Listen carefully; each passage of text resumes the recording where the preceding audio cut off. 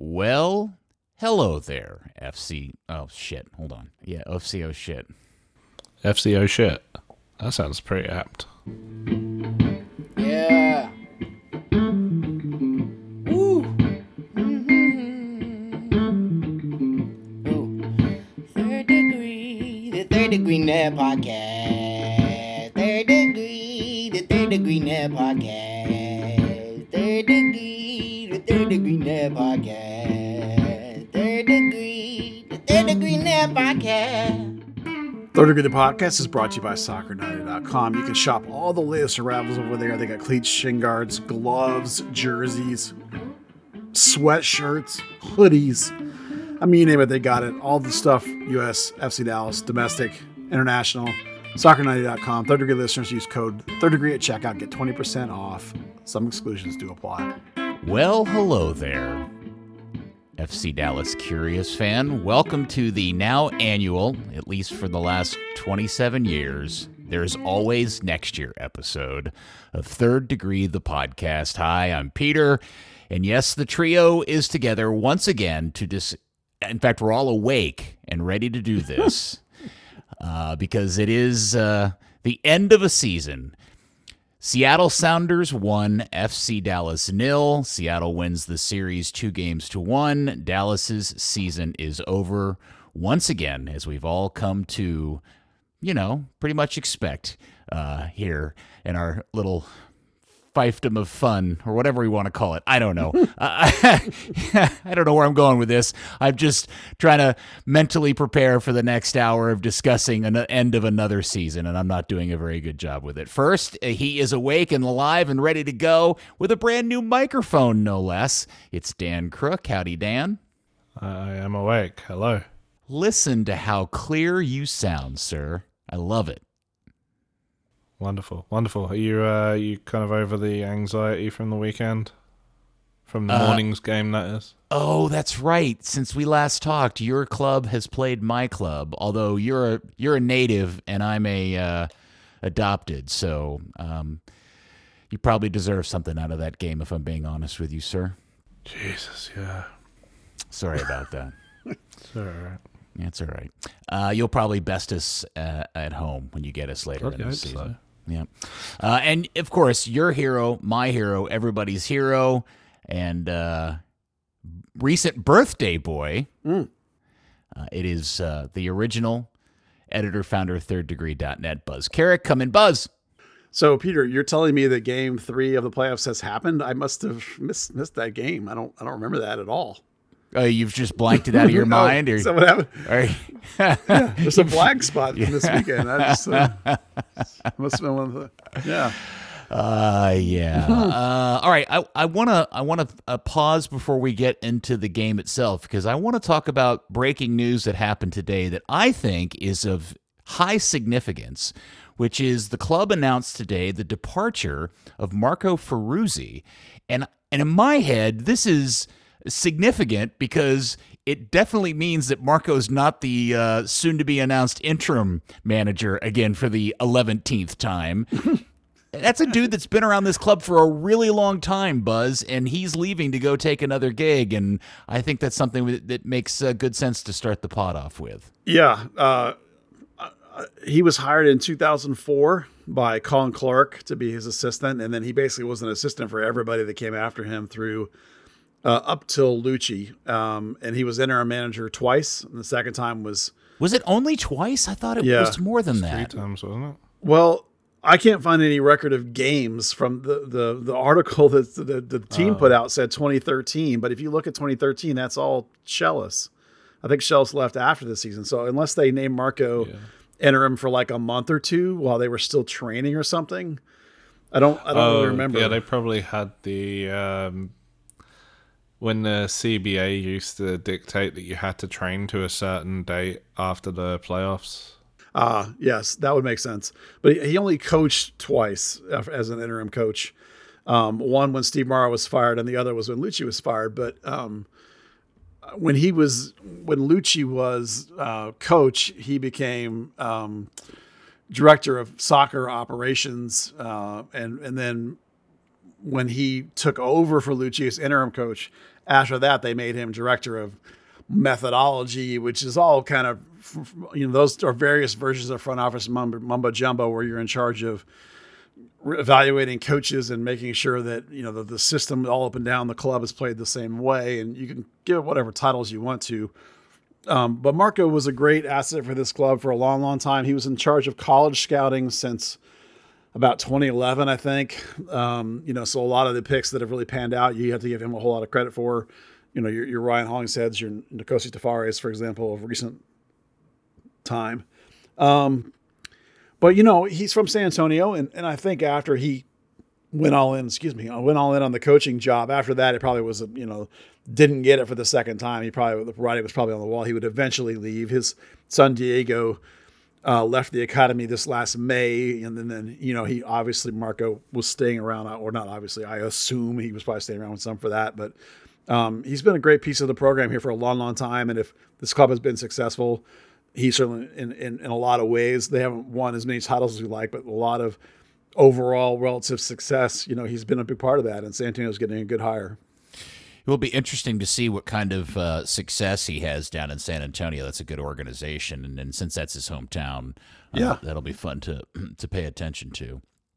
All right. Well, I thought that was, unless Dan or you have anything else you want to include about that, I just thought that was a big... I think, like Buzz said, the writing was kind of on the wall when he was interim coach. His last press conference after the win over Austin, he said, "Look, this is the job I want. There's not really any going back to a front office role after that." And good for him. He's a huge part of the club for a very long time. Great guy. And hopefully this job with San Antonio is one he's excited for, and it's not, it may not be on the bench, but like you said, part of a really good organization and going home. Thank you, Marco, for your service to our fine club. All right, here, let's get into it. Another season has come to an end without an MLS Cup, as Seattle beat Dallas 1-0 up at their giant NFL stadium, and it pretty much played out exactly as we all thought it would, especially considering the news when we found out that Jesus wasn't going to play due to injury, and obviously Velasco was done for the season. It just never, ever felt over the course of 90 minutes that Dallas had any chance they were going to get something out of this, did it, Buzz? No. I had known that Jesus was going to, and I had reported that Jesus was a game time decision. The people that I had talked to were not super optimistic he was going to get cleared, and that turned out to be the case. The tactical change the club made, Nico made, was to put Obrian in, straight up put him in for Jesus Ferreira. That left Kamungo on the right and Paul on the left, which had been working fairly well. The one sort of tactical shift they made was they rotated the midfield just a little bit, and that meant that there was a little more of a clear double pivot, and Paxton was definitely playing anywhere, depending on the moment. Certainly when they were in the offensive third, he was playing about 10 yards higher, so he could press, mostly so he could press next to Obrian and try and turn Seattle over and take advantage of them. The problem is that by doing that, by putting Paxton up there in more of this more Chen-like role, even if you're more of a pressing situation, is that you left Yaramendi and Frazier basically outman 3-2 behind you most of the game. Not that Paxton's not willing to put in a shift and get back, but it's still not the same thing. And when you're talking about Frazier being a less possession-oriented player, passer than the person he effectively is replacing, Alan Velasco, well, that's not 100% accurate, but that's basically what happened. They just ended up having to try to bypass the midfield, and none of it really worked. And it's odd that, like, when you have two guys up there with a lot of vertical component in Kamungo and Obrian, Seattle ran a really high line, and they were just not able to get behind them at all. It just was, everything Dallas tried was ineffective, and demonstrated by the fact they had one shot on the day, and that shot came from Nkosi Tafari when he went up and played forward in the last 10 minutes of the game or whatever it was. So they just got dominated across the field pretty much, and it was not a good day for FC Dallas. And now they are still one win there in their entire history, and that's the fifth time in a decade that Seattle's eliminated them from the playoffs. It was, as I said, it was we all anticipated and expected it to come out this way, but it was nonetheless very disappointing, especially because the team just, again, maybe it's playing in Seattle, maybe it's the surface, maybe it's the knowing going into the game that you're missing these two critical components. But to put the game together where you essentially go the entire game without even putting a shot, not just a shot on goal, but a shot at all, it just feels like a really weak way to end a season. Yeah, you knew it was going to be tough sledding, but compared to the game one, when you had a couple opportunities early that you, especially Jesus Ferreira, that if you felt like you could have gotten him, the series would have been completely different. Oh yeah, you know, and you really are going to lament that going forward. You're going to be like, man, if we'd have just gotten one or two of those, we might have taken that game, and then we would have won it at home. You know, you're really going to be upset about that, and maybe that everyone recognizes that Jesus is such a talisman that, like, once he was out, everything was flat, because I really felt like watching the game, and I picked Nkosi Tafari as my man of the match because I really felt like he was the only one that showed like a warrior mentality. Like, even when they put out like the pregame, social media stuff, you could see him walking around that he was sort of up for it. And even by his play, I thought, man, this guy is here today, and he's dialed in, and he was aggressive and strong and powerful and intimidating. And the fact that he had the one shot was amazing. And really it was a testament both to how good he was and the fact how flat everybody else was. I mean, there were guys that, put up some decent stat numbers. Paul Arriola had a couple good stats. Mendy had a couple of good stats. But in the context of what was actually happening, it was just complete domination by Seattle across the board.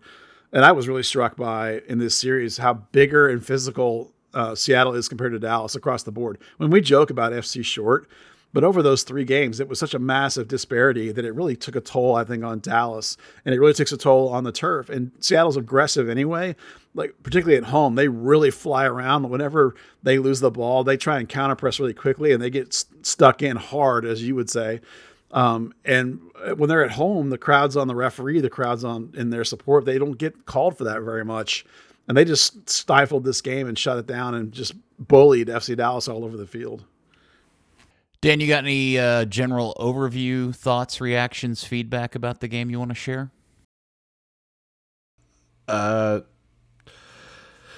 It went out with a whimper. It's frustrating when you look back at the first game. You can certainly understand why Paxton was in that more advanced role, given the pressing that created Dallas's 2 best opportunities in that first game. But you didn't have Jesus Ferreira there to get on the end of him. A bit of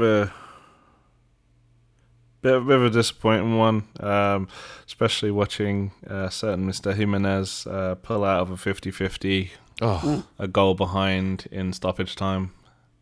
That's an Edwin Giassi level faux pas. As a fan, I mean, hey, at least Edwin Giassi just sat down and got off the field so someone else could get on it, Yeah, fair point. My real frustration with this game, Buzz, and this has been a bit of a frustration for a long parts of the season, and we've talked about the need for a better center back. And as good as Tafari was in aspects of the game, one of my concerns about Nkosi long-term in terms of national team call-ups and his long-term potential is his inconsistency in his ability to pass the ball more than 10 yards. And he and Sebastian were really, really poor at getting the ball out of the back. It's weird to me because Sebastian Ibeagha can neither pass the ball out of the back in a long distance, and he can't carry the ball out of the back.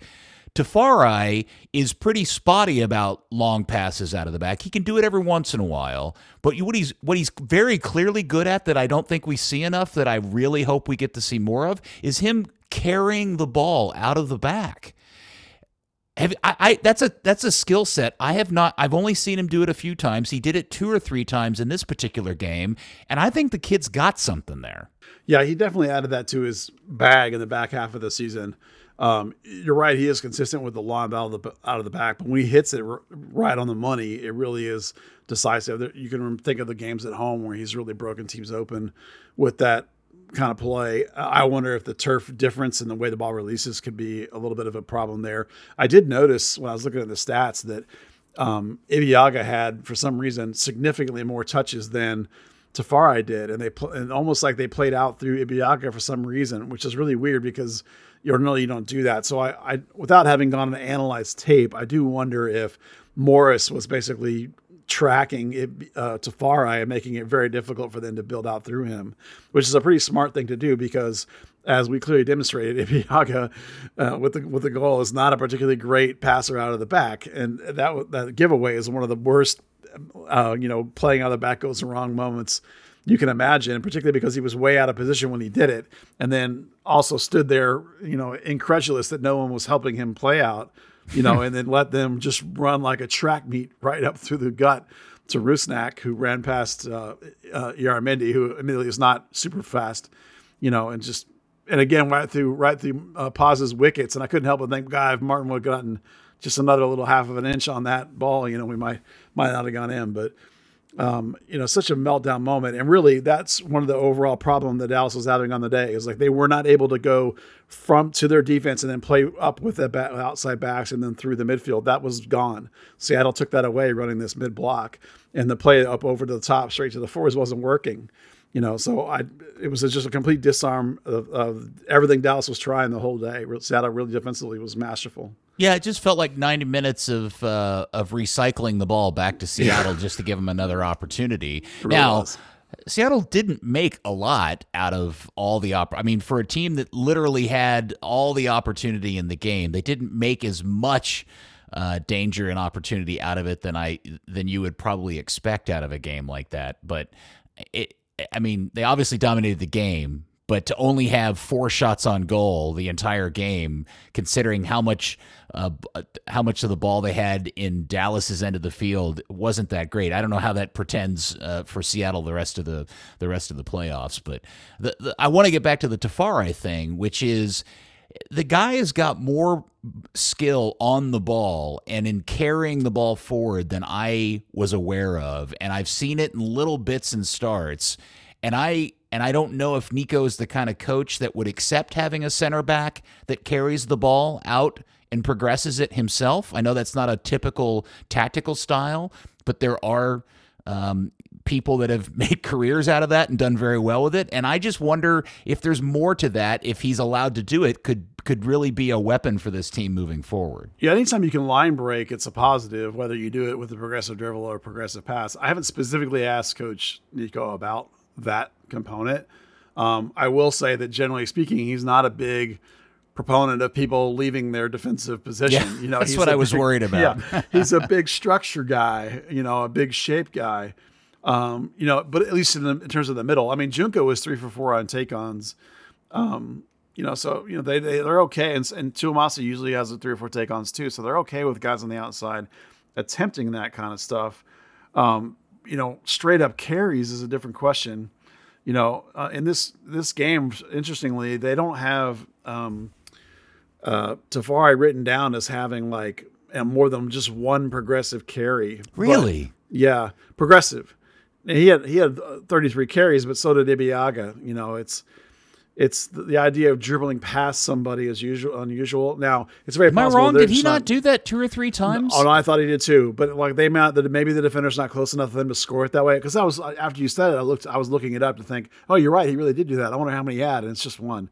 Yeah. Officially from FB Ref. That doesn't mean that you're not right. He also had multiple occasions where, and then, again, this is part, I think, in this game, because they were not able to get the ball to Frazier and Yaramendi, maybe because they were outmanned 3-2, as I mentioned, he was probably dribbling up through that line more than you might ordinarily, where he would ordinarily try and pass it. And that's probably why Ibeagha ends up trying to make that pass. He's trying to find guys that they're unable to find. So I imagine that those things are responses to the game situation. I agree with you. I did like it when Ibeagha did that. I would like him to do it more because there's been... You mean Tafari? I'm sorry. Yes, Tafari. I would like him to do it more because you remember he did that against LA Galaxy. There were 3 plays that he cut off with intercepts where he then took the ball and dribbled up, and one of them was that great through ball to Bernie where he dribbled up closer to midfield. So a lot of that is just confidence from him, when he feels like he's it's good on the ball. He is now repeatedly beaten defenders or midfielders and move the ball forward with the ball at his feet, and that you just don't see a lot of that in this league. And yeah, well, he's approaching, but is not yet to the peak of his career. He still has a couple of seasons, I think, to where he can progress. And coach and other people have talked about how there is still room there, and hopefully that'll be one of the next phases of his game is improving the passing out of the back in terms of consistency and also distributing a dribble out. That'd be nice. Well, when we're spending 5 minutes talking about a center back carrying the ball forward and progressing the ball and taking the only shot of the game for the team, that pretty much encapsulates just what a crappy game overall it was for everybody else. And I don't know how much time or detail we want to get into it, Dan or Buzz, but it just... we've seen this every season in some way, shape, or form. It just feels like another way to end an FC Dallas season, unfortunately. Yeah. The thing that annoys me the most about this game is that the line of subs, we're going to have to go for it. Who do we got? And it's JJ, Jesus Jimenez, and it's Dante Sealy. Now, listen. And the answer, Ansa, who, by the way, between the three of them have a combined 1 goal on the season. Do you know who the one out of the 3 scored the goal? I'm going to guess it's Dante. Dan, right? You take a guess? It was Ansa.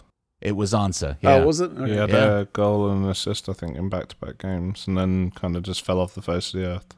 Yeah. Well, in terms of like when they came in, the first group was JJ and Jimenez. Sorry, let me start that over. Ansa was earlier for Camungo, but that wasn't a get a goal sub. That was because Bernie got his ankle rolled up by João Paulo on a tackle and then struggled for like the next 30 minutes before they subbed him out. But the two that came together at 70-minute marks, which is, this coach, 65, 70 minutes, the roll the dice, let's go see if we can get this, was Dante Sealy and Jimenez. I'm actually okay with Ansa. It's the Jimenez, the fact that it was Jimenez was all you had left. Or Dante Sealy, who, despite the fact we think there's some potential there, is nowhere near being actually be able to impact a game. Those two guys who you had is just awful. Well, yes, and I'm glad you've kind of headed off in this direction, because I think this is where the meat of this particular episode is going to get into. Because Dan, my question to you is: do you feel like me that the real bummer about this game isn't necessarily the performance itself? It's that there's just no sense in what this thing is today. Feels like there's a ton of potential in 2024 unless they make significant changes. Yeah, I think just watching towards the end of the game, bringing on Jimenez, bringing on Ansa, you're bringing, you turn into Siki at the last second, and they've got Rui Diaz, Ladero. It's, FC Dallas is a very thin roster. We know Nico likes to have a thinner roster anyway, but last year things worked out injury-wise. This year they didn't.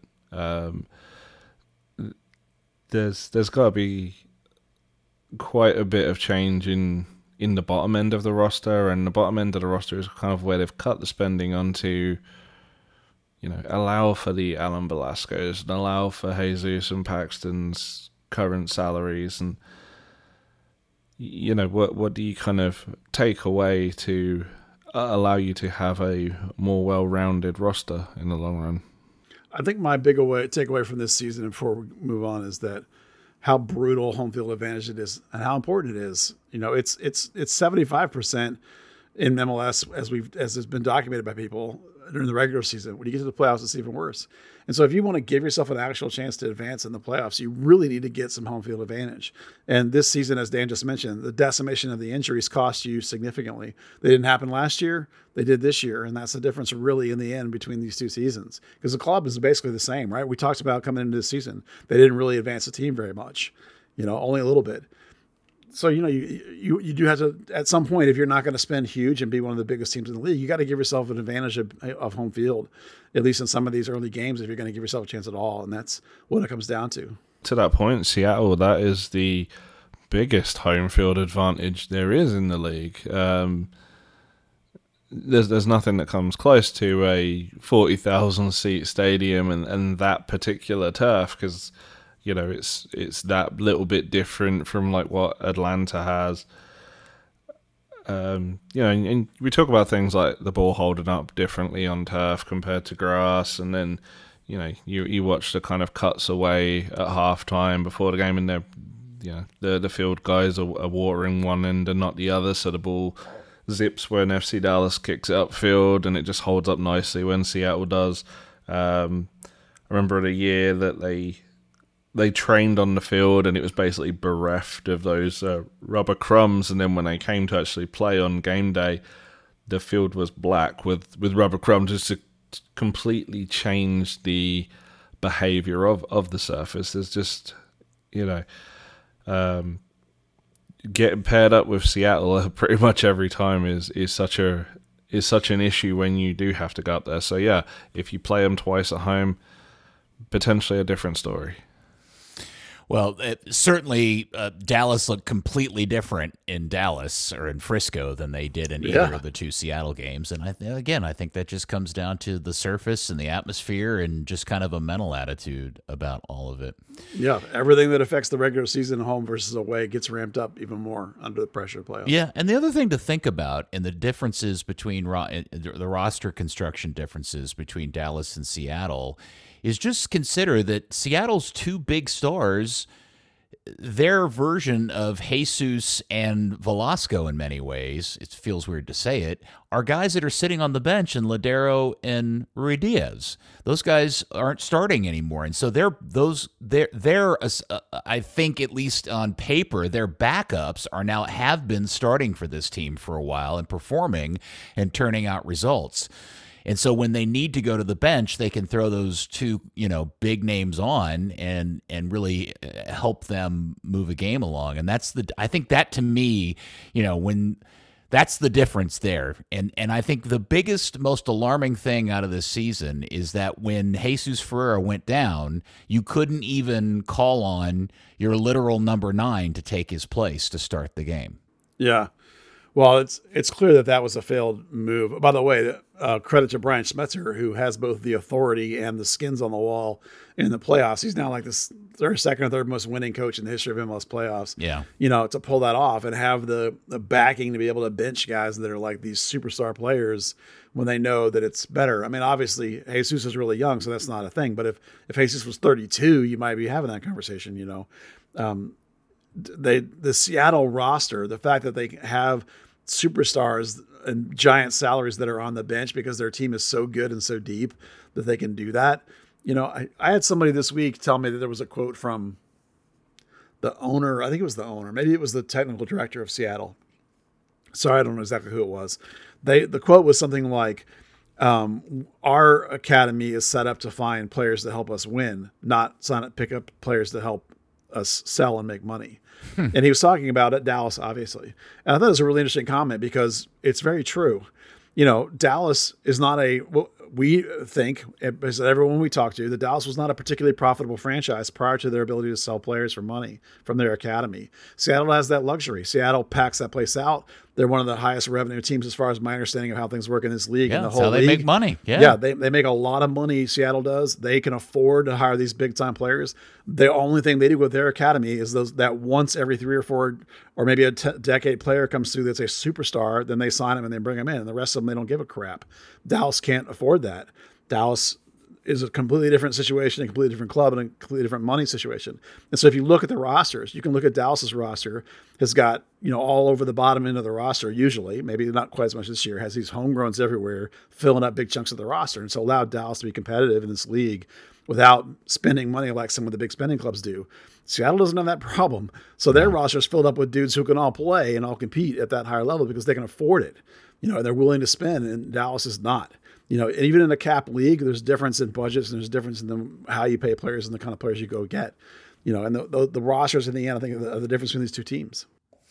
I know we're going to play dump or keep here in just a second, but the one theory that I have, Buzz, and I'm interested in both your opinions if you feel I'm right. I feel like the genesis to the failure of the 2024 season is the reality that the bet that they made in 2023 that we applauded them for, which was going out and getting Areola and Leggett, was successful last season, and we thought it was a great thing, but it also came with this great risk, which is you have so much invested in those two guys that are pushing towards the end of their careers that if either one or both of them fall flat or get injured, you really put yourself in a corner. And unfortunately for the Hunts, both of those guys flattened out. And I do believe that's the beginning of that's the beginning of the end for 2024.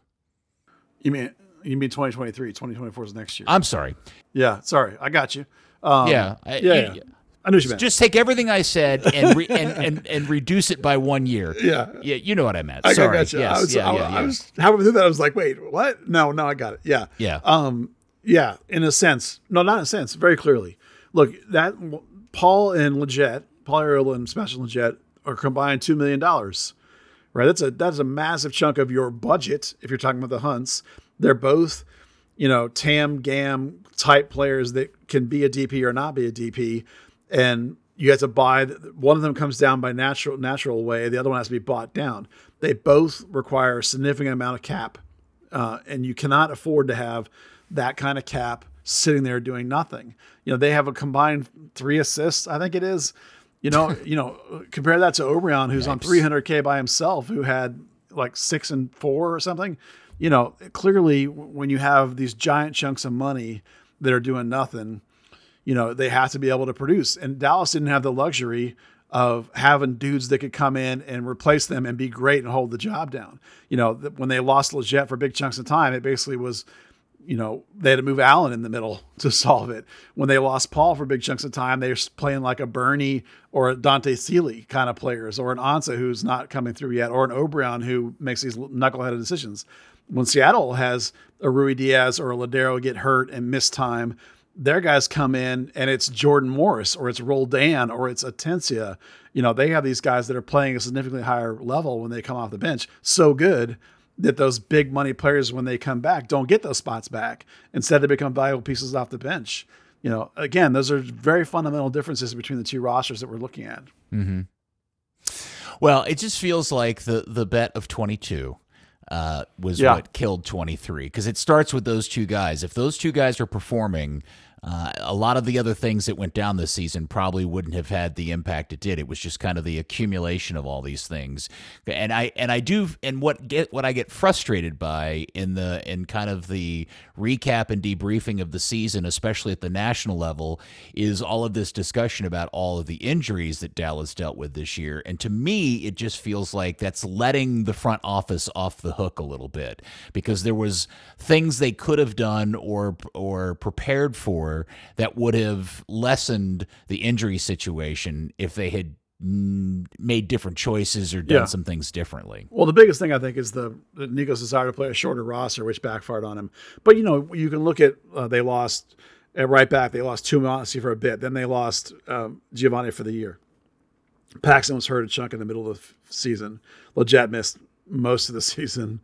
Right. Martinez was supposed to share a lot of time at center back, and he did that for a lot of the season. Then he got hurt, and it all fell apart in terms of him being able to give guys time off.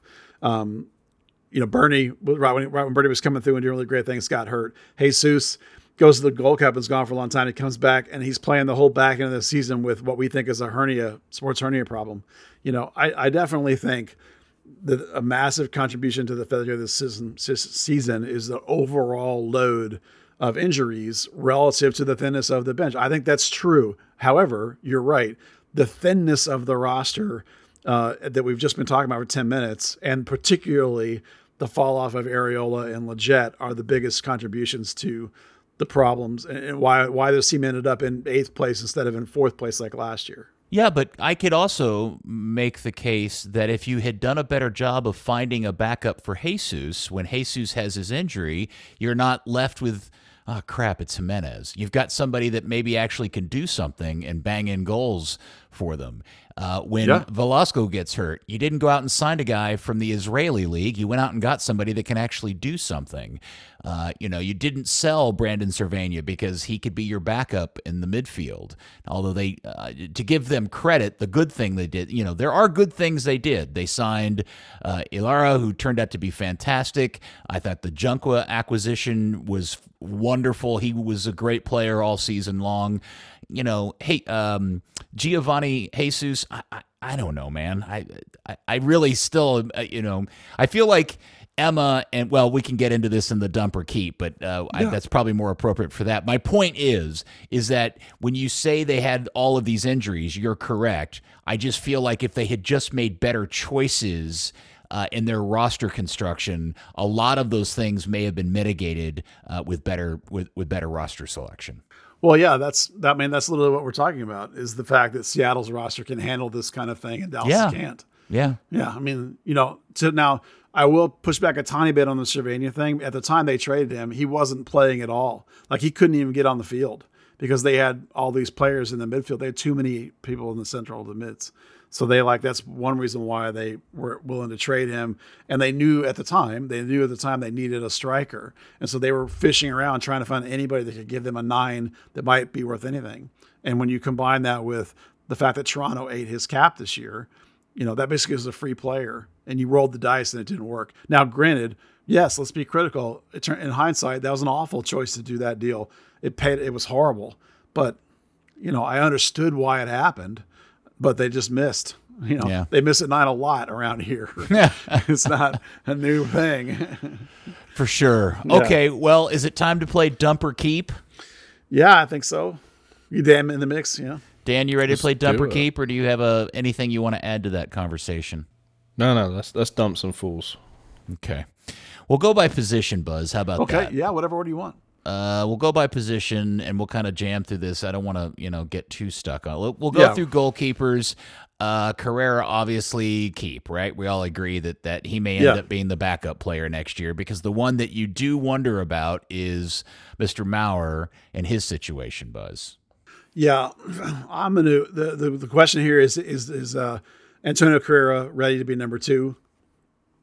I'm going to say, in my opinion, I think he is. I think he's ready. So I'm going to say that if I'm running the team, I offer Jimmy a job coaching in the academy, and I move Antonio up to number 2.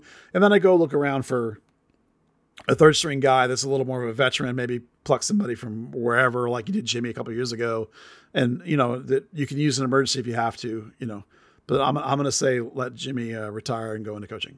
Dan? I'm going to kind of actually steal a line from you from when we spoke last Wednesday. And you said the only thing that kind of prevents that is the idea of, would it benefit Antonio Carrera to go out on loan and get regular first team football rather than just sit on the bench?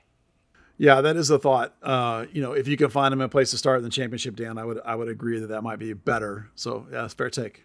Which, there's only so many starting goalkeeper roles in that division. It could be difficult to find him that, but yeah, I kind of was thinking back to like when when Richard Sanchez was called up to the bench, and when Jesse Gonzalez was called up for his first start. They did the short-term loan to the championship, get the early stuff out of him. So even if it was like a short-term thing, it'd be good to see.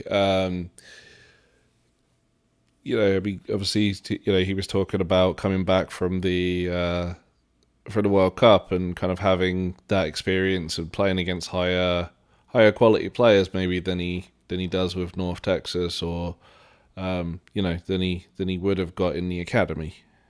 So I don't know. It's a tough one. Jimmy's obviously been a great servant to the team. A lot of the players have identified that he would make a great coach. Whether or not that's in his future is kind of on him. But yeah, certainly the performances we did see this season weren't amazing. He may be a player that if he's not getting that regular start, you're not getting that kind of starter quality from him. So that takes us to the big a question that I've had for a while, Buzz, which pertains to Martin Paz. And what are all three goalkeepers' contract situation? Oh, let me see if I can whip that up real quick. Well, Antonio's got another. Let's see. Where did he go? He was just in front of me a second ago. He's through 2024, and he has options for 25 and 26. I'm pretty sure that Jimmy Maurer is on an option for 24. Yes, and Paz is through 25 with 26 and 27 options, so 2 more years. So Jimmy's an option. You can just decline him. The one thing that I want to, and I don't mean to create concern or worry, but is there any reason to think that after the season Martin had here in Dallas, and with his girlfriend living back overseas again, is there any chance you think that he asks for a sale or a move back to Europe while he's under contract? Because maybe his value is pretty high and they could make some nice coin off of him. I mean, that would be it. Was like, how much money is going to get paid, or how much would the Hunts want for him, and how much would an offer be? I mean, that's what it would come down to. Okay. I think he's probably not. I mean, really, this is just one season, so like I don't think after one season you're like, I'm out of here. I think it seems unlikely. I think he was pretty all in on Texas culture, So I don't think it'd be this winter. Okay, but could be. I mean, if someone comes in with, I don't know, 4, 5, 6 mil, dude, he's gone. So it's just a question of how somebody values him. All right, we move on to the defenders. Corsa shows on Buzz's chart here on 2 option years. Anybody think they're keeping him, Dan? No. Yeah, he's a pass for me too. I don't even think I can remember seeing him play in a game. I know I did, but I just don't recall anything about it. At this point, he's a body. He played right back and a little center back, but it's like, he's not a spring chicken. So he's like, 23-ish. And it's like, I didn't see a lot of improvement. So you can always dump him. And then if you get desperate, you call him back up and see what he's doing. Giovanni Jesus is, he's on injury, obviously, and is probably out for a while, but he's under contract until 2026, Buzz. He's a keep for me because I thought, like, as he started in the middle of the season, he had finally locked down the right back job. And the amount, when you go with a young 22 initiative, the idea is that you're investing in him to try and build him up so you can sell him. It's a player that's using this as a stepping stone. He should have a lot of upside, So I think there's definitely a keep there for me. Dan? Yeah, 100% keep. Yeah. I always felt all season that if you could take the things that Giovanni is good at and the things that Emma are good at and mush it into one player, you'd have one really hellacious right back at an MLS level. Isaiah Parker. Buzz, I got to tell you, man, this has been a great disappointment. You really lauded this dude when he got drafted 2 seasons ago, and I've yet to see him play a single game. Yeah, he is one of the most skilled players, freshman I've seen coming out of college. Remember, he's a GA player. He's an absolute baller in terms of like pure soccer ability. But remember, he was a wing. He was a Dante Seeley, if you will, and they're trying to make him into a left back. So the reason you've not seen him is because this is a defensive first coach. It's all about defensive responsibility and defensive shape and defensive cohesion. And that kid has none of that stuff. He was a 3-year project and he's just not played. So I'm going to say at this point, you might as well try and trade him because there's a mismatch here between him. So that's a dump. It's a version of dump is to trade him, get rid of him, because there's a mismatch here between him and the kind of coach you have here. Have players that fit your system like Sam Junka is. So that's a dump via trade for me. Okay. Colin Smith. You can give Dan a take on that? Oh, sorry, Dan. No, you're good. I'm with Buzz on that one. Did they ever abandon the whole converting him to a fullback thing, or did they go back to it? No, as far as I know, he played left back the whole time he was in San Antonio. Played as a loose term. He played at the beginning of the year, and then he got hurt. And then while he was out, they switched to a back 3. And then when he came back, he never got back into the lineup. So we only played sparingly after that. I'm thinking North Texas last year when they kind of pushed him and Colin Smith further up just to get more bodies in the team, I think. They had too many fullbacks. Well, that's Pamadou Ka, wasn't it? Yeah, true. All right, so you mentioned him, Colin Smith, Buzz. Keep for me. He had a really good season at Birmingham Legion, and because Giovanni Jesus is out till July, August, you're gonna need a body. So he can be your backup to Ima Tuamasi for most of the season, and then figure that out when Giovanni comes back. Yeah, I think he's also got 2 option years. This is the final year of his original term, so you're kind of looking at extending him too. Yeah, he is a homegrown, so he'll be relatively cheap still. It won't be really a lot of money, and it'll be protected and off the cap and all that stuff. So easy to keep him on the roster. And just if you are, even if he doesn't necessarily project to like the first team in the long run, just giving him that little extra contract, you're going to get more for him from someone than you would just on option years. All right. He is on 2 option years. Jose Martinez. Buzz, please tell me they're going to stick him on a slow boat back to Spain and we never see him again. Well, you want Dan go first on this one? Okay. Adios. Yeah, adios. Muchachos. Yeah, there's no way that they're picking him up. I mean, I can't even, he's already in his 30s. He has this physical problem that he can't go 90 minutes. It's a combination of his back or hip or whatever it is, and the heat, that he doesn't do really well in the heat, strangely, here in Texas. It's the money is really high for a guy that basically was supposed to be this 3-man rotation, and by the last 3 months of the season was hardly getting any reps, and by the end was not playing at all. I think he played 6 minutes over the last 6 games or something like that. So yeah, he's out. All right, Sam Junka is on 2 option years, Buzz. They got to pick that kid up and sign him to a deal. Yeah, keep unless the option is insane. And I would even, as you say, offer him like a contract, like a longer term, like 3 and plus 2 maybe, and not go out year to year on him, and give him a little bit of a reward for having a good season. Not starter money, but I would definitely 100% keep. He's the only guy on the team that can play both right and left back. Well, Ima can a little bit. Yeah, he just played some left. Can he? I mean, Sure. He's the closest thing you've got to that kind of gluing Ryan Hollingshead type player that can kind of bail you out in a bit of an injury crisis. I just feel like Emma may be a better right back than Sam is a left back, but if you needed somebody to play both of them, Sam's skill sets probably are more equitable across those 2 positions than Emma's is. Yeah, I mean, Sam likes right back better, but Emma played a lot of left wing in college. So, And he can play forward, or not forward, but he can play further up the field. Yeah. He can tuck inside as a centre back. I mean, guy's just coach's dream. Junker, you mean? Yeah.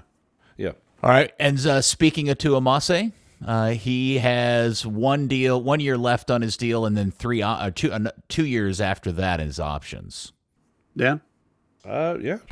Stick with him. I mean, he's had a decent enough season. I think the Seattle away, the first leg of the playoffs, I think he was one of the only decent performers on the team by the end of the game. Yeah, keep for me too, especially with Giovanni hurt. He and Colin Smith for me are going to be the right backs going into the season. And then again, you solve that problem, that log jam, when you get to that part of the year where Giovanni Jesus can actually come back and contribute. Because remember, just getting in training is not the same as actually being game ready. That takes a long time to come off a knee. So definitely keep him. Maybe him and Giovanni can have a baby, and we can have that kid in the academy here real soon. Oh my gosh, babyface Nolan Norris is next on the list. I mean, come on, that's a keep. You know, the weird thing about Nolan Norris is that this is a player who is so good that they signed him as a homegrown, having no idea where he's going to play. Like, they don't know yet what position he's going to be. Like, he just went and played in the Pan Am games, and he started every game and played 90 minutes in every game at left back. With Dallas, they tried him as center back for a while. He's gone out to North Texas and played center back and been great. They tried him as a 6 a bunch. They've tried him as an 8 a bunch.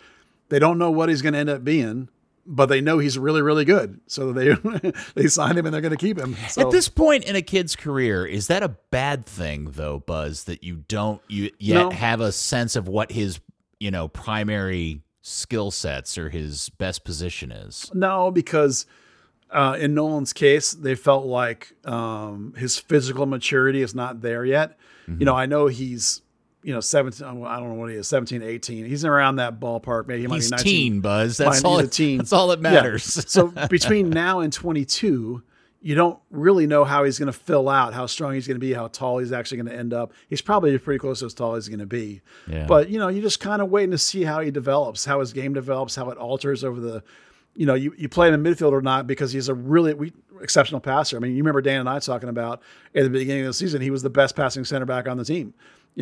He's a good enough passer that he's a good player in midfield. So you just kind of see where it goes. Nothing wrong with riding it and using him in various spots. Maybe he's a Ryan Hollingshead for you that can play like 8 different spots over his career. We'll see. No reason not to keep him. He's a really great player. No objections there. Oh, No, my Dan? God, no. Yeah. No, I'm talking to Dan. Oh, to Dan. No Sorry. objections. No, none whatsoever. Okay. And one of the benefits of having a Spanish coach, right? That's kind of the Spanish development path, is not knowing where a player's can actually play until they're, pass into their 20s almost. Yeah, I should add that no one's concerned about it. Like, no one's over there gnashing their teeth inside the club like, oh, my God, we don't know what to do with Nolan. It's Right. like, no, they're playing him all over the place to see what happens, Next, Mr. Farfan, who has 2 more years on his current deal. Well, that's a keep, obviously, although there was some rumors lately that some people are interested in Belgium or something, but whatever. The thing is, though, is that back-to-back seasons, they played him again, this massive minute load, and again, at the end of the season, we start to see cracks. And this season, it happened in the playoffs instead of happening with 5 games left. But they have What was got his to- injury that kept him out of the I game? don't. Yeah, he hurt his ego because Roldan baited him and tricked him. I don't know. Oh, okay. I they said he was hurt. I have no idea how. I can't refute that he was hurt. But the problem is that the performance lags a little bit at the very end of the season, and it's not his fault. It's the coach's fault for playing him too many damn minutes. So once again, they have to reduce this, and it's ridiculous when you have Sam Junka, who's very serviceable, very solid player. Just start him more and give Farfan some breaks. It doesn't have to be 30 games difference, just a little bit. Nico also said sorry, I glitched. Little brother guy, Roldan, had that early success against Farfan and just kind of figured him out, and he struggled against Junker, so it was kind of, all right, we'll stick with Junker then, as well as the fitness. Sebastian Ibeagha has 1 year left on his deal with 2 options after that, Buzz. Yeah, I'm going to keep with a caveat. That he's your Actually, backup next year, right? Well, you got to keep him anyway because you can't assume you're going to find another guy. I mean, you could fail, that you're getting another center back, and you might have to start him next year, as bad as that sounds. But even if you do find another center back, you definitely keep Ibeagha because you want 3 center backs that can compete like this year. You want Ibeagha to start 12 games and play in 24. You want him to eat up minutes and you want him to eat up some starts. He is a pretty solid guy. He was, by every measure, he was better this year than I expected by a long shot, and for his career by a long shot too. He had a great season, but again, 32, right? He does take care of himself, but you've got to have another center back come in. Even if you don't have one come in, then you for sure keeping Seba. And if you are, even then you still want to keep him because we've already gotten rid of Corsa. Nolan probably doesn't play center back anymore. You're down to 2 center backs, so you're definitely keeping Ibeagha for sure. Which, Dan, I'm sorry. Yeah, keeping. Like I said, he had a solid year, formed a good partnership. It'd be great if you can get a better centre back in to play alongside Tafari, but you want to have a starter quality on your bench, right? Yeah, and I hope he learns to pass. Nkosi Tafari, they just got to man up and give this kid a big old fat contract, Buzz. I mean, you would think. I mean, they just gave him a new contract like a year or 2 ago, but if you look at the numbers on the salary, it's ridiculously out of whack how little he gets paid compared to the guys, and he's by far the best defender on the team. Now, look, you don't want to give away money, but he deserves a much better contract than he has, and you want to keep the guy happy. It's one thing to say we have a dude under contract, therefore you're going to play. Well, if he's upset, he may not play that well. you got to keep him happy. So, he deserves a little more money than he has. With this being his last year coming up under normal contract, he does have two options. It would be a good time, in my opinion, so far in this next season to extend that out, lock him up longer term and give him a much better offer. Well, the other part about Tafari that I don't think the club has done a very good job of tapping on it yet, is I think his off-the-field value is insanely high. There's so much promise in his ability to be a face of the club, voice of the club. He's stereotypical Gen Z athlete in the way that he presents. He's all into fashion, into this. He's got all of the elements, right? Yeah, and charismatic, so yeah. He's very charismatic in a very modern way, and I hope they don't blow this and ruin it. I hope they figure out a way to make that kid happy and keep him here and progress his talent both on and off the field. Dan? I think you move him a little bit closer to the captain's armband as well. That's a hot take. I love it. All right. Well, that wraps up the defenders in the game. Let's move over to the midfield segment of the team, which there's such a few. For all those defenders, there's like half as many midfielders. It's crazy. And I think the most interesting one we'll start in a different order. Liam Frazier. Let's just go there. Probably more value than we thought when we first saw him, but I have no idea where you land on keeping him or letting him go because he's on 2 option years, Buzz. I would keep him for sure. I really think he's mentally tough. I don't think there's much upside. I think he is what he is. Coach seems to think he has upside, but I disagree. I think at 26, this is it. But there's something to be said for a good value domestic player now. He's Canadian because he was a homegrown. He counts as domestic. That's really important. You need a dude who you can start and not be worried about it. I'm not saying he's going to be a starter. I'm saying that you just need dudes that could eat up minutes, bring in a defensive intensity, maybe hit some dudes, start when you need him to. That's a good, solid roster piece. Keep him all day. Exercise the option. All right, Quignon is up next, and I find this one to be fascinating because he disappeared. I'm still convinced there's way more to this story than, the government said he had to come get his green card. That just doesn't make anywhere near enough sense to me, and maybe I'm just a conspiracy theorist, but I'm convinced there's more to this than we're being told, that he goes off and disappears at the most important part of the season. And he's only on an option year. He's not even on a contract year. Yep. And I don't know. Where do you land on him at this point?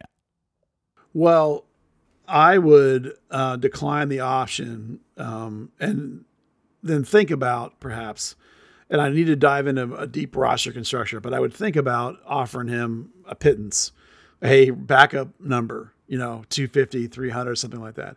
I don't think that he provides enough as a starter. I think his inability to progressively pass the ball and dribble out of midfield is a problem. That's part of the reason why Dallas's midfield is not as good as it should be. I think that his number is way too high. He's up near 900,000. That's Tam Gam money. That's a dominant player.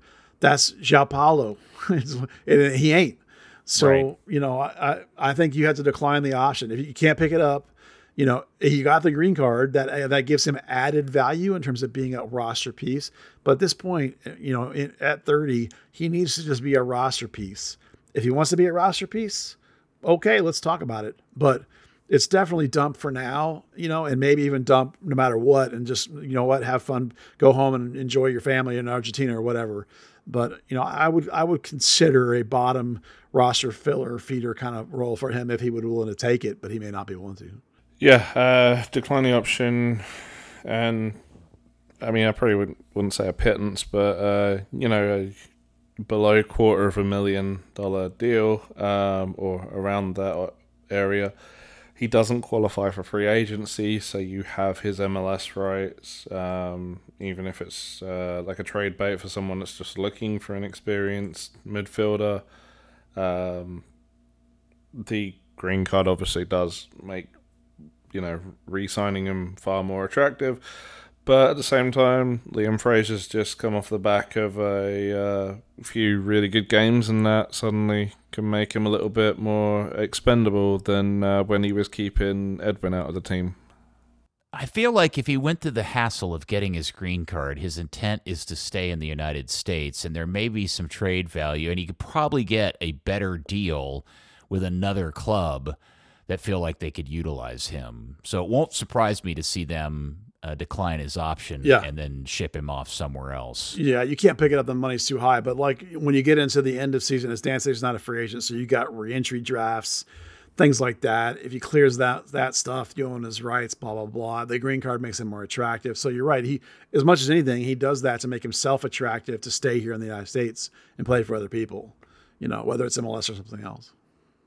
Mr. Ensebling is up next, and he's on 2 option years. Yeah, it's done. Thank you for your time. You were fun, but good luck to you.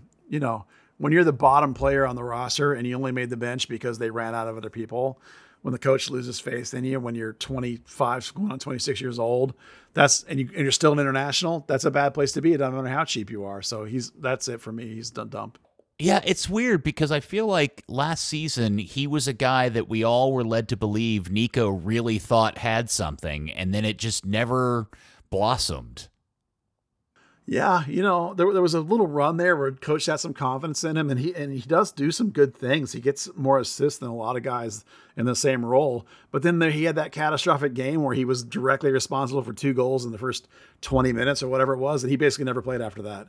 It's like, when you do stuff with the coach loses faith in you, particularly when you're in the bottom of the roster player who's really on there because the coach had faith in you, you're in trouble. And when you're not a kid anymore and you're 25, 26, that's it. You go play, have fun in the USL Championship. Start there, enjoy your career. Still a great life. It's just not going to be here in Dallas. Yeah, right there with you. And like I say, turns 26 before the season starts. So, if we talk about, coach speak and how they always talk about mental development is kind of around 24. Even though he's only a couple years into his career, technically he's one of the older players, and there are just better options at centre mid, younger options at centre mid, and yeah, sorry, thanks for your time. Good times were good, but this is a business. This would be much more entertaining if we disagreed on any of these, but I have a feeling we had a mild disagreement about the importance of Facundo Quignon, ever so slightly mild. Yeah. Okay. Splitting hairs. Sebastian Lletget is next up. He's got 2 years left in a deal and a 3rd option year in 26, and I think he'll be 47 by then. I would entertain calls. My gosh, yes. Yeah, if it would be very, very difficult to move him because, and this is the thing, a lot of times people are like, just trade that guy. It's like, well, if you think a player sucks, so does everybody else. Right. So, in like the contracts, it was, and by the way, in the second round, let's be very clear, the second round of the contracts information that came out, that number went down quite nicely. It went down to where it should have been. 2022 Sebastian Lletget, great. 2023 Sebastian Lletget, horrible. So I would entertain calls. I'm not going to say dump him, but I would definitely be willing to listen. Okay. Dan? Yeah, you've also got a way up, a guy that's in his 30s and coming off a season that had a few injuries. Absolutely. If he's available to be trade bait and someone wants to take the gamble and have a guy, I mean, he is a leader. He is a very skilled passer, a very skilled player, fairly versatile. There is absolutely space for him in MLS rosters. It's just whether FC Dallas is one of those. You look at his contract and realize he's in here for 2 more years, and you think, man, if we'd had 2022 Lletget in 23, you'd feel really good about it. But since you got 23 Lletget, those 2 years look awfully painful. If 22 form comes back, he would start more than Paxton. Paxton would see the bench a lot. Which takes us to Paxton, who has a contract through the year 3000 because he is a homegrown. Yeah.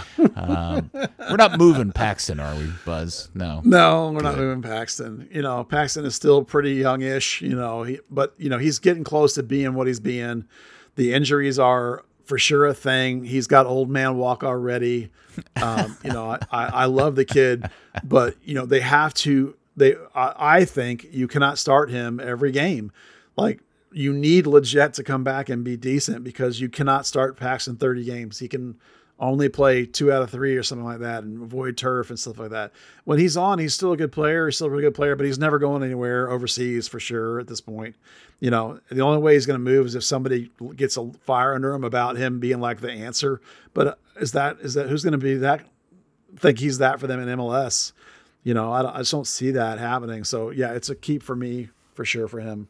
Even more than Lletget, he's a keep for me. Keep, great leader. This was supposed to be the bounce back year after the 2 years after surgery. And yeah, absolutely. Towards the end of the year, put in some phenomenal performances. But yeah, like on Wednesday, we kind of stood there and watched him kind of hobble over to a kid that wanted an autograph, and it was, walking with the knees never quite straight and the back's hunched over, and it's like, oh yeah. You're gonna hate your 30s. Yeah. Well, I love Paxton because he gets stuck in and he has the balls to wear that mustache out in public. And he wins his 50s. And boy, does he. And that takes us to the big question of the next season, because I think this is really critical to having any hope for 2024. It starts with them getting Larramendi to stick around for a full season. And it's funny because I think it was today or yesterday he kind of posted on social media his thanking for the fans. It was today, yeah. And it didn't actually, it kind of left a bit of vagary as to what his intentions are. Yeah, if you read it, it doesn't. We're hoping, of course, that there's like a lost in translation kind of bit here or whatever, because what he literally says in the tweet is, we didn't get that best result, but I'm happy to have met this group of players and these fans. Thank you all for your support this season. So that sounds a little vague, a little like, oh, it's nice to have met y'all. See you later. Right.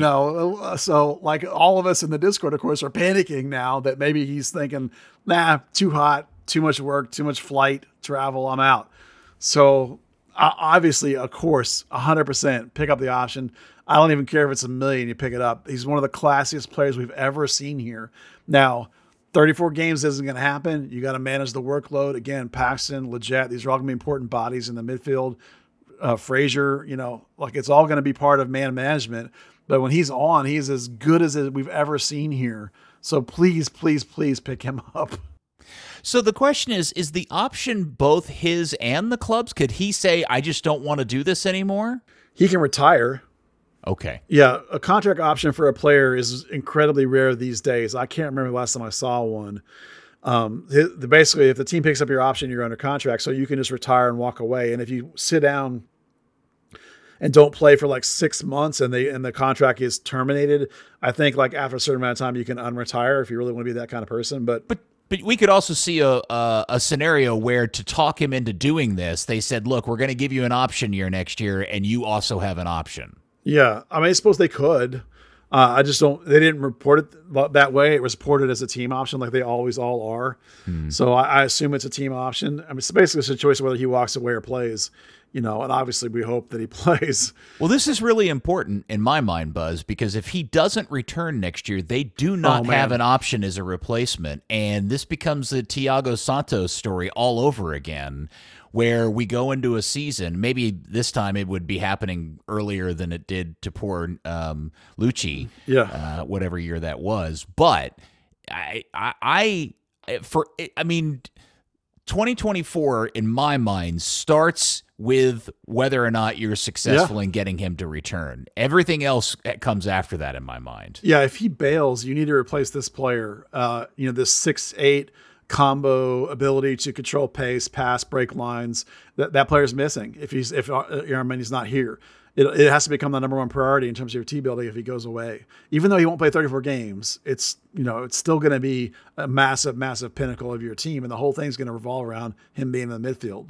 If he's not, you're in trouble. Yeah. Dan, where are you on Armendi? Oh, he's the key to everything. You 100% do everything you can to make him stay, and you evaluate things halfway through next season and see if maybe there's a little bit more to it. I will say, as far as that message, for whatever reason, I've always found that people from Spain talk in past tense constantly, so I wouldn't necessarily read too much into that. He doesn't really speak English, so there's also, a little bit of Google Translate or, potentially even he's potentially even ran it through somebody and said something in Basque to somebody that speaks Castilian or speaks kind of like any Latin American Spanish, and the words are different. Yeah, I'm with you. I think it's a nothing, but it still made me think, oh my God, if he were to say no and walk, that would be no, 100%. That would be an absolute disaster. That would be. Don't think about the playoffs next year at all. Yeah. All right, this is going longer than I anticipated, but that's we only have forwards left now. So Tariq Scott is the first forward, Buzz. Yeah, he's a keep. We haven't even seen him at all at this level. I've talked to him a couple of times about how he feels, and he's been training for a bit now. And he feels great. So he's been the best scoring player in the academy for like the last 3 years, like across the whole top 3 levels since Pepe moved out of the academy, basically. So I'm excited for what might come from him. So keep. Okay. Dan? Yep, keep. Okay. Dante Seeley is 1 more year and then 2 option years. Dan, why don't you go first? Yeah, since you've got him for that, you've got him locked up for that year. I think you try and see if you can kind of pull him around psychologically, mentally, and then if an offer comes along, that's nice too. But I don't think you're in any rush to extend that contract, knowing that you have 2 option years. I just want them to keep him and let him play just enough to see if he ever successfully splits 2 defenders, because he keeps trying that and failing at it. But we'll see if that plays out next season. I'm going to say try and trade him. I'm going to be a little more aggressive. I'm not going to say, buy him out or cut him or anything, but I'm going to definitely aggressively try and trade him. Mainly because there are other players I want to see come through from the academy, or whether it be Tariq Scott, who's already signed as a homegrown, or whether it be some of the nice players that I think are coming up in the next year or two. I don't want Dante Seeley in the way for 3 years. I'd rather move that asset and try and get something for it now, because he's already behind Kamungo, right? He's already going to be behind Paul. He's already going to be about Allen when he comes back, although Allen may be in the middle. So I definitely would try to aggressively move him. And I'm going to combo Endeley and Mulatto as a pair, unless there's a reason to break them out separately. For me, Mulatto's a keep, even though I don't think he's ever going to be successful in Major League Soccer. I would try and eventually sell him, but not yet. And then for me, Endeley is a dump. You just let that guy's option expire. He can go play in the championship. Okay. Dan, anything? Yeah. Wishing them both well in their future endeavors and trying to figure out a way to sell Mulatto. Kamungo, Bernie, the story of the season? Contract for life. Yeah, contract. I just read the other day that he was a refugee, apparently. Oh. So that's a very exciting story. Hopefully people will cover that and give us a due diligence. Obviously, he's a keep forever. Yeah. I mean, it won't be forever. He'll be going to Europe eventually, but I love him. The only additional element to his story that I learned this week that I found great of high entertainment was Boheim's story on Bernie, where he included that the made-up ball also included materials like condoms. Not just plastic bags and paper, but condoms. But a rubber gives it a bounce. Yeah, I'm thinking that's actually genius. Boheim interviewed some great people for that story. Yeah. Quality local sources. Good stuff. All right, we all agree on That's Mr. me, by the way. Mr. Yes, of course. We noticed, Buzz. Okay. We all noticed. Now, I think this takes us to one of the more interesting conversations. We don't have to spend a ton of time on this, but it is the Obrian versus Ansah conversation, Buzz, because they're kind of the same player. Yeah. And there's really probably only one spot. Yeah. Think about it in pure roster terms. Okay. I'm going to describe a player to you, and I want you to tell me who it is. 28 years old, forward or wing, relatively vertical, uses an international spot, occasionally gets the ball stuck under his feet, but also is a good dude in the locker room. Everybody likes him and does. Michael contribute. Barrios. Who did I just describe? Ted Eck. Yeah, Barrios isn't 28. Now on the team right now, which player is that? Oh, also get paid $400,000. Which player is that? Well, I'm sure you're going to tell me it's Ansah. No, it's both. Oh. That's both those guys. So they're the same player in every one of those ways. One of them is under contract and one of them is an option. Both of them block the way of people like Bernie or Scott or Seeley. There's no reason to keep both of those players. One of them is slightly smarter soccer player than the other. The other one might be slightly faster than the other. But one actually produced this season and the other one did squat. It doesn't matter. Neither one of them should be starting. They're only going to be a backup. They're only going to be a roster piece. They're the same player and they're in the way. And international spots are mega valuable. Yeah. So there's no reason to keep both of them. You only need one of them. One is under contract and one is not. It's not like I think one is better than the other. It's simply the thing that they're the same player. So Ansah's here and O'Brien's not. It's easy. Yeah, but I'd rather keep Cowbell versus Traffic Cone. I'd rather keep Ansah just because he just now got here. And there is that delay that happens, and coach keeps raving about him. Okay. And O'Brien, we know what O'Brien is. O'Brien is O'Brien. He's not going to, he's been here forever. I mean, likable guy, but like, does keeping O'Brien make you any better next year? Well, I don't think keeping Ansah makes you any better next year. But you don't have a choice on Ansah. He's under contract. Yeah. Oh, no, I get it. Maybe you could trade them both and actually do a job and find somebody else to help bolster depth on this team, especially at wing. If you think a player sucks, who's going to give you anything for them? I know. Everyone wants to trade a bunch of spares for the greatest player in the world. Right. Well, we can't use our they can't use their buyout because they're going to have to save that for the next player up on the list, which is mortal enemy number one right now. Well, let's hear Dan on Ansah and O'Brien. I'm first. sorry, O'Brien. Dan. You know, if the contract situation was equal, I would rather keep O'Brien, but like you say, it's an option versus a tied down contract and a player that probably no one's coming in to trade for. Yep. Okay. Well, everybody's got the stink eye out for this next one, which is Jesus Jimenez, and I'm just assuming at this point because of his contract situation, Buzz, they're going to be forced to buy it out because he's got a year left and an option year, and just give him a stack of cash and say, go back to where you came from. You'd only miss it. Yeah, you have to buy it out. Yeah. Well, let me add one tiny little caveat to this. The only place I've ever found this is actually not bad. Oh. The only place I've ever found his contact information is like Googling it and finding like old reports from like a couple of years ago. So I'm not 1,000% sure he's under contract. I'm only 99.9% sure he's under contract. So I'm giving you a 0.01% So you chance. say there's a out. chance. Yes, I say there's a chance. But yes, the trick is that it's not just that he was not anywhere near worth the money, 0 goals on 1.2 million or whatever it is. The problem is that Toronto paid his cap hit this year, and next year they're not. So it's his whole salary will come onto your cap and handcuff you a DP number because you'd have to make him a DP or buy him down.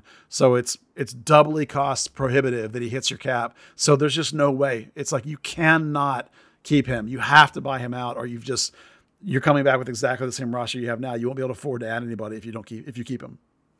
Well, I hope they find him $1 million for pulling out of that tackle. Yeah. They can't do that. Dan, anything to add on to Jimenez? No, nothing positive. I mean, just think about this. In the long line of absolute failures of number 9s in this club in the last 10 years, you think about Coleman, you think about Cobra, you think about Hara, and you think about, who was the Brazilian with Jetterson? Jetterson. Jimenez arguably may be the worst of the lot of them somehow. Well, I mean, here's the thing. Hara did a lot right. Wasn't scoring. Coleman did a lot right. Wasn't scoring. Cobra did a good bit right. Had a knack for scoring. David Teixeira, fantastic player, just for whatever reason it didn't work for him. What has Jimenez done? Like, I mean, Jetterson, the joke was that he never played. He had that one, I think he had that one assist. Did Jetterson even cost half of what Jimenez did? I don't think he cost anything. Yeah. I don't think Jimenez ever did anything all season. I'm not even sure I remember him making a good pass, Buzz. Well, when he first, early in the season, there were a couple of games where they played him and Jesus Ferreira together in a two-striker system. And his movement was good enough and his positioning was good enough that he created enough attention that Jesus got space and was able to do just a couple of good things. It was like a 2-game run where that happened. Then he got hurt. But then he got hurt, and then we haven't seen it since then. And, he's provided no value anywhere. There was even some games recently where he had to play in the average model. It looks like he's playing Carlos Valderrama and standing in the center circle. And he's a 6 because the whole shape is moving around him and he's not running up and down the field. Yeah, he's stealing money. So, all right. Yeah, it's good riddance. At this point, it's obvious what has to happen. And the only problem is, are the Hunts going to buy out another contractor or not? Because remember, they did it last year with the dude they got from Can Orlando. they take that 1.2 million and build a trebuchet big enough to send him all the way back to Spain? No, that's a long throw. He would only miss the target anyway. Yeah. All right, Paul Arriola is on the same deal the Jet is on. Keep. He's captain. Maybe check with the Galaxy again, see what they want to do. But I'd keep him. He's still young. He's only 28, so it's he's plenty of time for him to be good for a few more years. He just needs to figure out what happened this year, and I think it's all the off-field stuff. To be honest with you, well, some couple injuries, but mainly it's all the off-field stuff. He had all that chaos in his life. I think he'll get it dialed in. I think he'll be fine. Okay, Dan. Yeah, got married, kid on the way. It's kind of the nightmare season, right? I mean, yeah. The thing I liked about it is he had a bounce back. He came back from the injury. He had a great performance against Seattle in the home game. Yes, the first game, absolute dog shit. I don't think anyone's going to doubt that. But just the fact that he had the response and led that response on the field, I think that's massive. That's what this younger team needs. Let's talk about how trash that Seattle game was.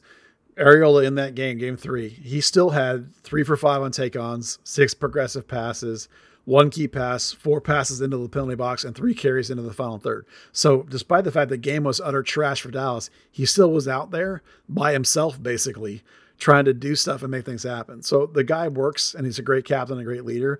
I think he'll find it again. I'm not super worried about him. Staying healthy is the key. You got to stay healthy and be right next year, and you'll be fine. You're really holding on to those stats. I know it was in the breakdown, and we didn't get to talk about it earlier. I just wanted to prove a point that, even in a terrible game, some guys keep playing, and they're out there, even if they're by themselves, they keep trying and keep working, and so I wanted to give him a little credit for that. We have 2 left, obviously assuming he comes back from Argentina, because that's where he went to go get the unfortunately referred to as a snip by somebody on this podcast, Alan Velasco. He didn't get a vasectomy, for good Lord. Just went under the knife. Okay. You could have said that. You didn't have to say the snip. Oh, I was trying to be funny. Yeah, okay. He's in. Fine. They're not going to see him until probably September, but whatever. Dan, go first now. Yeah, hopefully he recovers from his boob job really quickly, and it's going to be like Paxton, right? It's going to be a little bit less like Paxton. You discount that second season as kind of finding himself, but he is a high quality player. You want him to recover. You want him to bounce back well, and then get back on track with that plan of selling him for more than double what you paid for him. Okay. You want to hear mine? Yeah, please. Dump. Sell him now? Well, let me explain.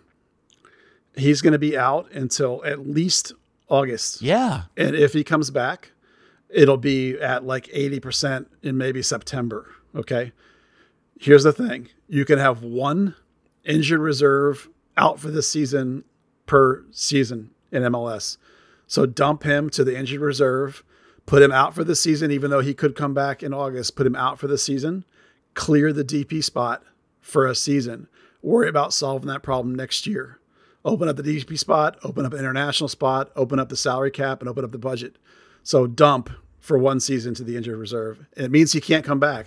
Like, he'll be out for the year no matter what if you do it, but do it, because if you don't do it, you're playing with a handicap next year. So you loan him to like a team in Argentina for his comeback. Well, you could loan him out. You could let him play for North Texas a couple of times to get his feet underneath him. You can loan him back home, let him go for Independiente for 10 games at the back end of the season. Whatever you need to do, don't sacrifice 2024 just because you're keeping Allen on your books long term. See what I'm saying? No, So, along with the Larramendi story, this Velasco thing is a huge problem for this club because Big. Yep. He's chewing up a ton of contract money. He won't be 100% when he comes back, and I just The problem is that the owner has to then say, okay, I'm going to pay a guy who gets paid a lot of money to not play for a whole year, and you have to make him understand that it doesn't mean we don't love you, that we're putting you in unable to play for an entire season. That's a young kid. He may struggle with that emotionally, but it's important to not sacrifice next season. DPs are way, way too important in this league. You already had Paul Arriola being a DP when maybe he shouldn't be, for in terms of impact. So you can't have two DPs not being impactful. And maybe you need to have a chat with Andre about that one. Well, hopefully they thought of that. Okay, moving on. All right, well, that takes us to the final one, and he's on 2 more years, and I'm going to assume he's going to have some sort of surgery in the offseason for an abdominal hernia or whatever it is. Yeah.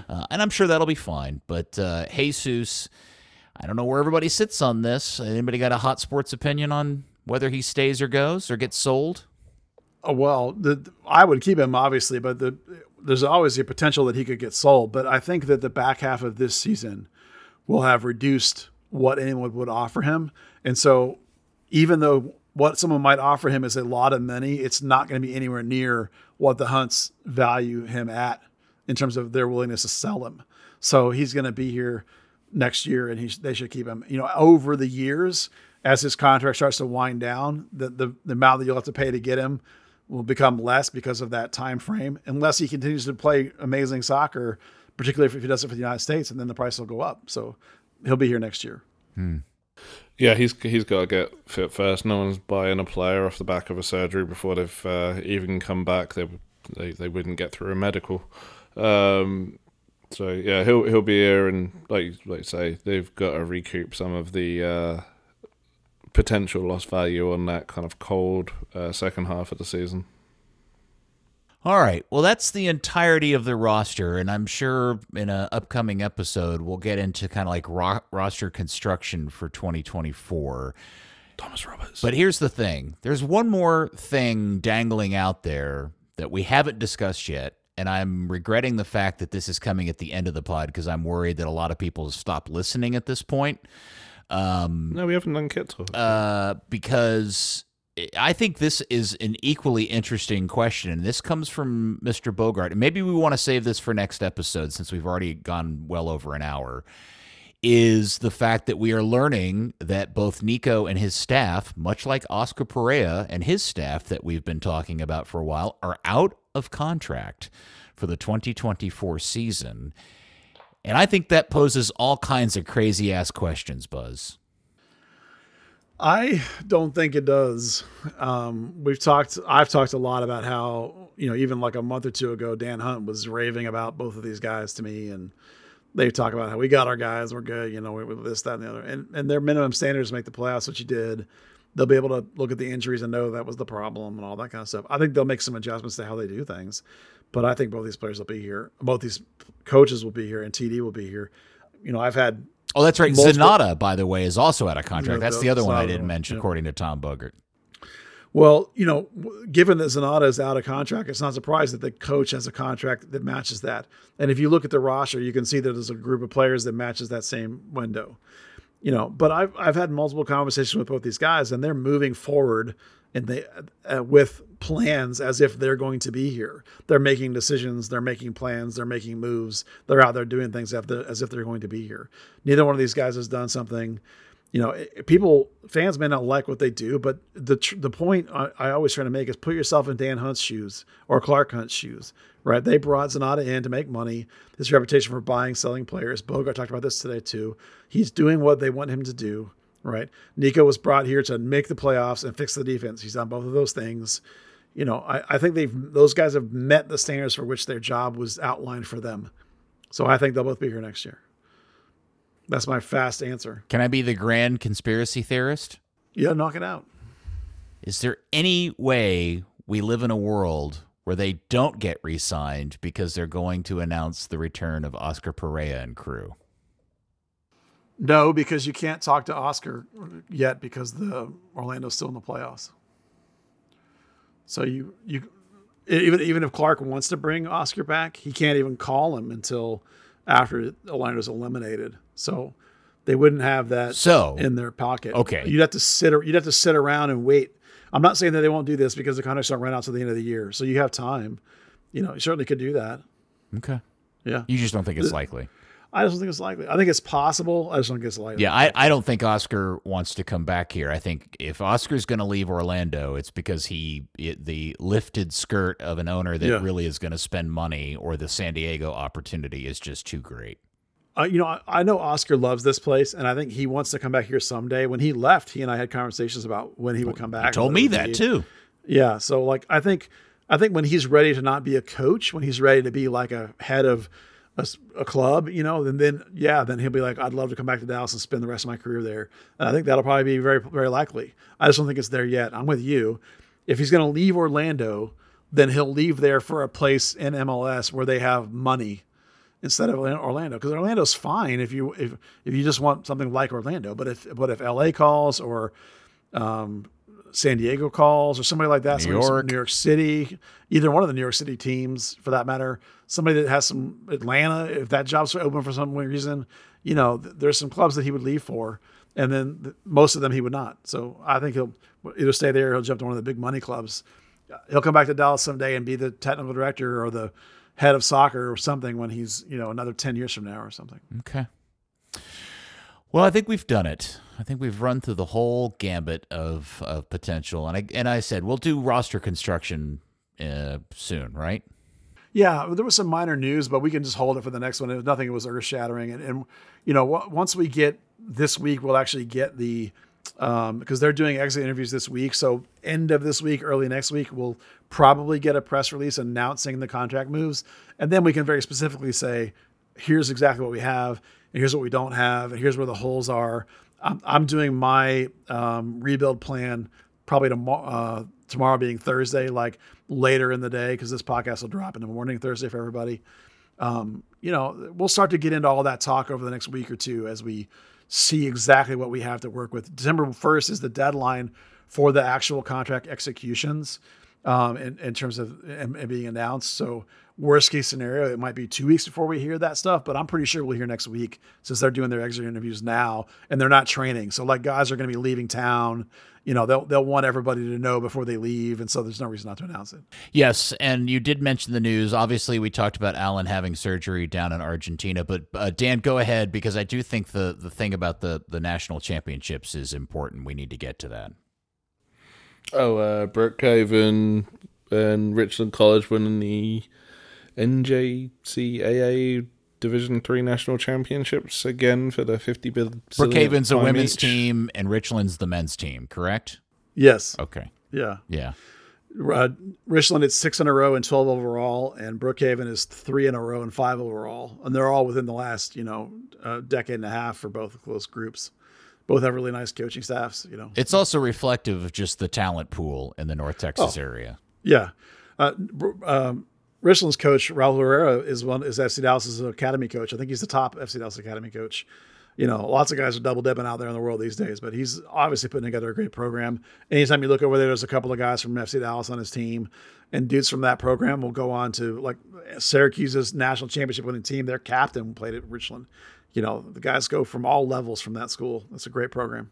And I will officially announce here on the podcast that There's Always Next Year Since 1996 FC Dallas t-shirts are not for sale. Oh, Because I do not need a Clark Hunt cease and desist letter at my doorstep. I don't need a Hunt goon on my doorstep cracking bad on me. As much as I would love to make and sell those shirts, I don't think that's a good idea. But you could misspell the FC Dallas like you did and put There's Always Next Year. Not the maybe, logo, but yeah. Or maybe flip the badge up a little bit. Maybe put the burned horse instead of the Longhorn cow in there, and something like that. Maybe that'll do it. And spell it misspell it with the 2 A's and 1 L. All right. Well, boys, as they say, or as we always say here, there's always next year. Yep. Thank you, Dan. Thank you. And one thing you forgot, US Open Cup action this Saturday for OSC at Prince of Peace High School in Carrollton. On Saturday, 7 p.m., they're playing Alamo City SC. If they win that, they're in the first round for 2024. All right. Good luck to those fellas. And I love your new microphone, sir. Thank you. It is nice. Oh, it's nice. Yeah. Third Degree, the podcast, has been brought to you by SoccerNetty.com. Shop all the latest arrivals, cleats, shin guards, gloves, jerseys, jackets, hoodies.